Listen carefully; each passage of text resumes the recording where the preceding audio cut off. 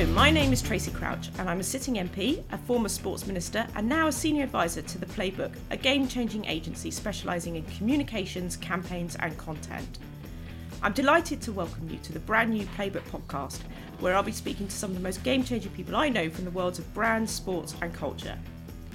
Joining me today is a man who has the ability to make you laugh while striking fear into your beating heart at the same time. He is the long-time panellist on BBC Television's Have I Got News For You? He's been editor of Private Eye since 1986, and according to the internet, so it must be true, he is the most sued man in England's legal history. My guest is, of course, Ian Hislop, and I'm here in the wonderful Private Eye offices. Thank you for being on the podcast, Ian. It's a pleasure. I felt I owed it to you, since I've been very rude about you recently. Well, actually, I don't think you have been as rude to me as you have to some of my colleagues, but keep trying harder.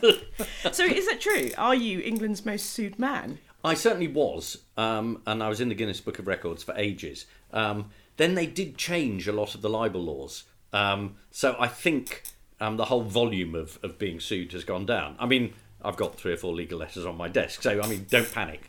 It hasn't gone away, but I don't know if I'm the most sued anymore. I was going to say, do you keep some sort of kind of bar chart or a graph of it's up successful lawsuits versus unsuccessful lawsuits? Well, at one stage we had a tally of, I think I've been sued something like 41 times, and the number of times I've won in court is 1. Which is not a brilliant record. No, I was going to say, so as epitaphs go, I fought the law and occasionally the law won, or I won, Yeah, not for me. Not, it's the same, I think Boris can say the same at the moment. Yes, but it's rather more important in his case. And I accepted the verdict, so... Yes. I think he respected the verdict. He respected the verdict and then said they were wrong, which is an interesting tautology. Like most things going on in Boris's head, they're inexplicable. I couldn't possibly comment as a loyal backbencher in his government. There's no such thing as a loyal backbencher or a government. At the moment.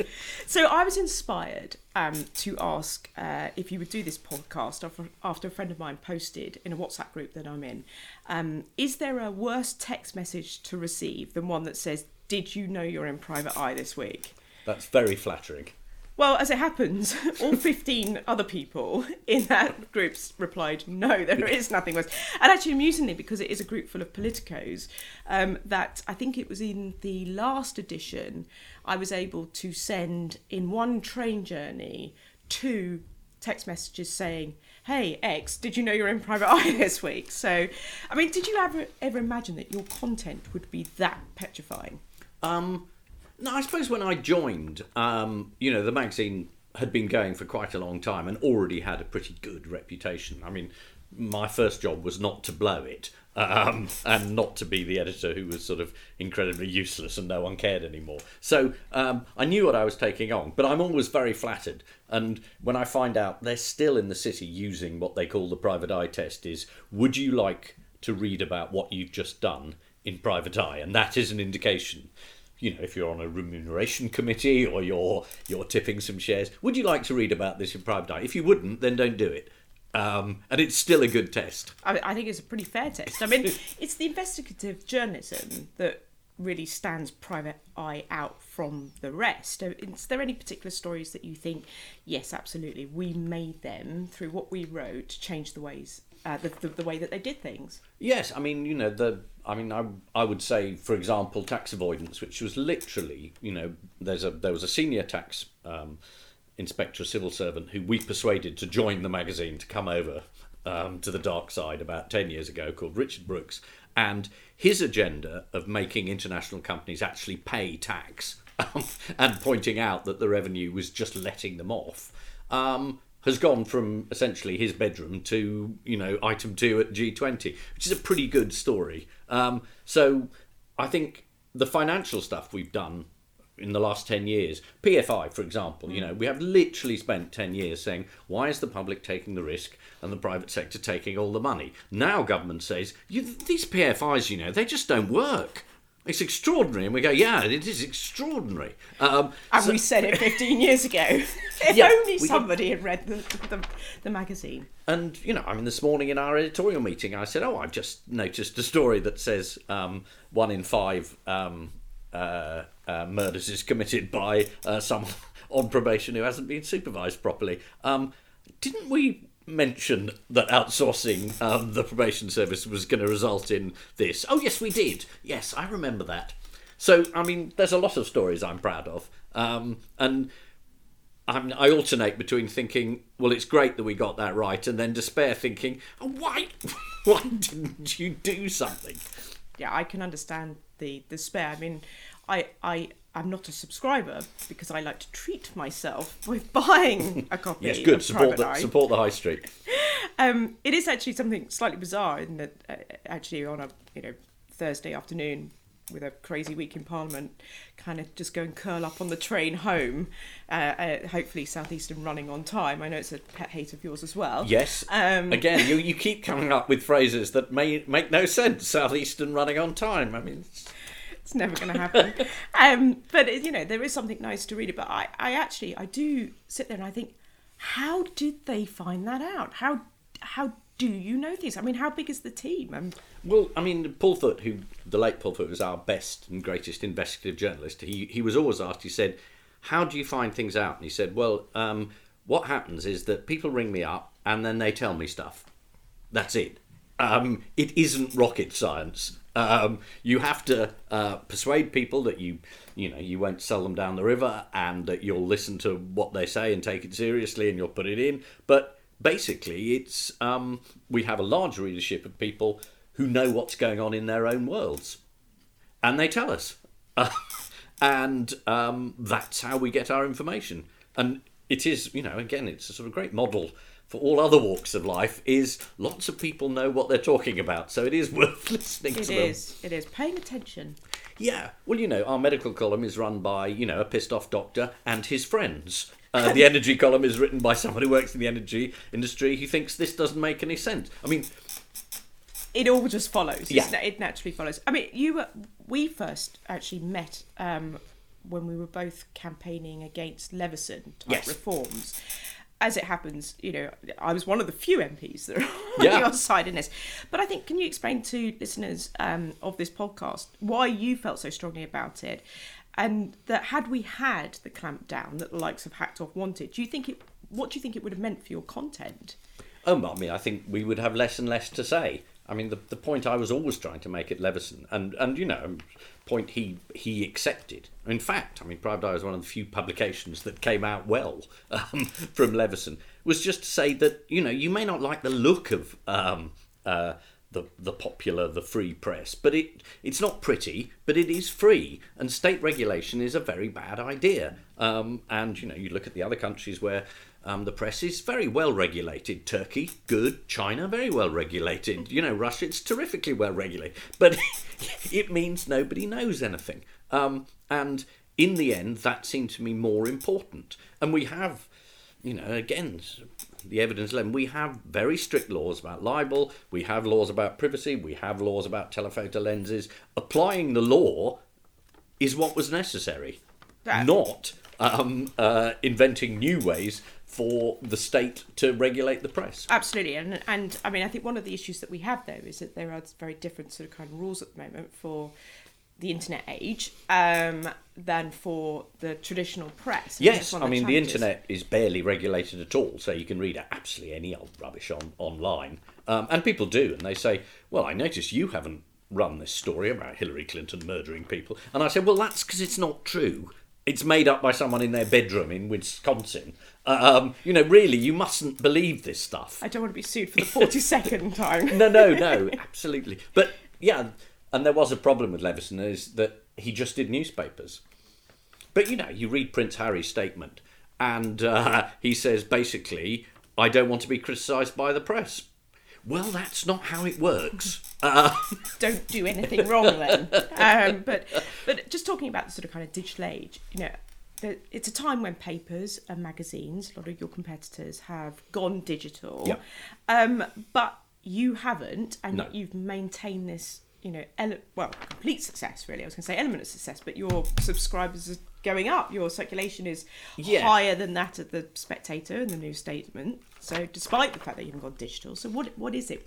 Well, it's essentially saying to people that this costs money. I mean, journalism is worth paying for. It's not worth a lot. I'm only asking £2. But I'm not giving it to you for free. And I was inspired. There's a wonderful French magazine called Le Canon Enchaîné. And if you go to their website, it just says, buy the magazine. That's it. And that's what they mean. And I'm not quite that bold. Your Twitter feed is quite that bold. Yeah. I mean, essentially, I'm saying I need to pay journalists. I need to pay people who are any good. I mean, it's quite difficult, journalism, and writing stuff that is about complex issues that's worth reading and then wrapping it up in a bundle of jokes. You've got to pay people to do it. And I want to pay people. I think it's perfectly reasonable to pay people for what they do. And I think it's very unreasonable for any generation, including the younger one, to think, well, I should have this for free. Because you can't have it for free. You certainly can't have the eye for free. No, absolutely. And actually, but in part of the success, from my view, is that your content and your format has stayed the same for as long as I can remember. Is this done on purpose? Yes. Obviously, it's largely done out of laziness. But no, it is done on purpose. And people always, I mean, we are continually told, why don't you go digital? You need to change this.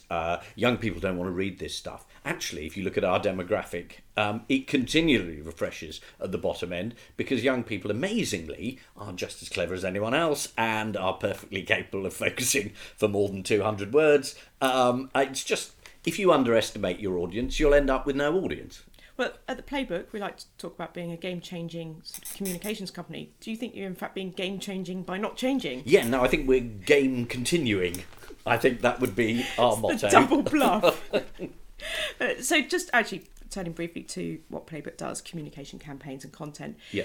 Surely a measure of success would be that they don't end up in private eye. Yes, I mean, if they're never written about again by us, then I would say that's a triumph. Are there some things that you write that you just sit there and think, oh, that's just too easy? Obviously, the current Parliament is exempt from that question. Pretty much. I mean, when the Prime Minister is spending his afternoons having technology lessons from a blonde American entrepreneur, I mean, I do think, maybe this job is getting easier. And, I mean, then she comes over and is interviewed by Piers Morgan. I mean, it just does get funnier. So, yes, sometimes the job's too easy. We're just teeing it up for you. We're doing it out of duty to you. It's it is very kind of you. I'm slightly embarrassed that, the one industry that's doing well at the moment is the satire industry, which is sort of probably not very patriotic of us. Well, this is the week that Have I Got News for You? We're back again. There's not much to talk about, is there? Very, very little. The two leaders of the world looking at impeachment. Great. Well, I'm very much looking forward to tuning in, although by the time this goes out, you'll probably be about halfway through the series. So. And then there might be someone else as Prime Minister by then. It might even be you. God, Government of National Unity under Tracy. As you wrote in your private eye, that won't be happening because I'm doing some work elsewhere. You're very busy. Yeah, I'm very busy. We're actually nearing the end of our time, but I've been asking some quick fire questions of all my guests. Apparently, it's what all podcasters do. Yes. Are you ready? Yeah, I'm ready. Poised? Yeah. Actually, I'm rather amused by the first question because you do have this reputation of kind of not really knowing a lot about sport, although I've always suspected that that's not entirely true. So, I don't know anything about football, that's all. So my first question that I've been asking all my guests is, what is your favourite sporting memory? I saw Andy Murray win Wimbledon. Oh, wow. First time. I actually saw him win the Olympic gold there as well. I'm a big tennis fan. You and John Burko? Yes. Though it's one of the few things that link us, I think. Anyway, no, I play a lot too. So you and John Burko. I'd like to see this. Yeah. This is like the post-speakership. I bet he's no good.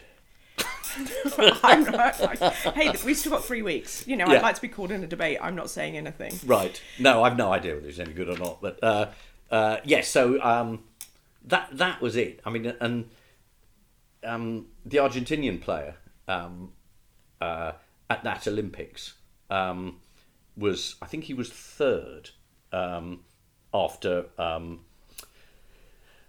when Murray won the gold, he won the bronze, and at the end the two of them shook hands and then put a Union Jack around them. And so there were Argentinian and British fans in the audience applauding both of them. And I thought, yeah, this is what sport can do. I'll tell you a very funny story about the Argentinian sports minister one day. Oh, good. But it's not for broadcast. So, good. It's probably less heartwarming. No, it will raise an eyebrow too. The second question: what was your best day at work? My best day at work. The day that you won your court. Yeah, that was good. The one court case we won. No, I think probably the. God, what was the best day? Well, there's so many good days at work. I was going to say, this doesn't strike me as a place where you wake up in the morning and think, oh, really don't want to go to work. I can't come in. No, I think when we had, we were taken a couple of years ago to the Court of Appeal on a confidentiality case, which lasted about 9 months and cost about £1.5 million. And the Court of Appeal found for us, which was incredibly exciting, because it was new and quite rare, and it was a great win. Had you braced yourself for a loss, and then it was sort of kind of that moment of kind of like, oh. Yeah, I thought there's some mistake here. Your Honour. Which person, dead or alive, would you like to go for a drink with? God, that's a very good question. I should be a journalist. Yeah, you can tell what a misanthrope I am. I can't think of anybody. Obviously, John Burke. You can talk about tennis. Who would I like to go for a drink with? You've probably been for a drink with most people that you'd like to go for a drink with, to be honest with you. Yeah, I've invited them to lunch. No, I can't think of anybody. Fair enough. I'll come back to it if I can. What brand could you not do without? Are you like a brand junkie?